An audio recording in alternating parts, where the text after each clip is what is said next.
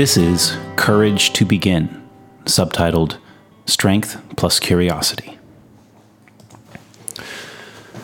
Hi, my name is Matt McCloskey. I'm a musician, father, tech creator, and podcaster, among other things. 1 year ago, I made this account and then promptly neglected it. I feel ashamed about that, because what I was really neglecting was something inside of me that wants to come to life, as well as the muse, God, or simple inspiration that inclined me to create this Substack in the first place. I believe that inspiration is a call not just to create something, but to be who you truly are, or perhaps discover who you truly are. And neglecting inspiration is to decline to know yourself. Why am I doing this? I'm doing this because I want to know what I think, and writing is the second best way to know what you think after conversation. I'd like to use this Substack to formalize some of the thoughts and ideas scattered throughout my head, my notes app, and my journal. I hope you find something of value in that, perhaps some inspiration or new questions, and if you do, I'd love to engage with you.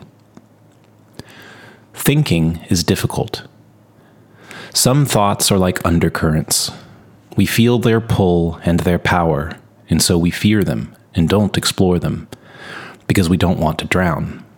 It takes tremendous energy to swim in those thought waters, so we opt to stay on the shore, as inarticulate and willfully blind as that may be. I want to be strong enough to swim, and curious enough to try. Maybe that's a good definition for courage, strength plus curiosity.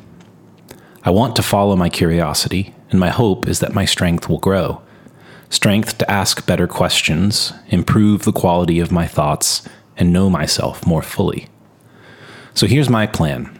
I have a list of essays I've been wanting to write, so I'm going to write them and publish them here. A short list of some topics I want to explore. Decisions, suffering, forgiveness, practice, religion, relationships, fatherhood, divorce, time, and potential.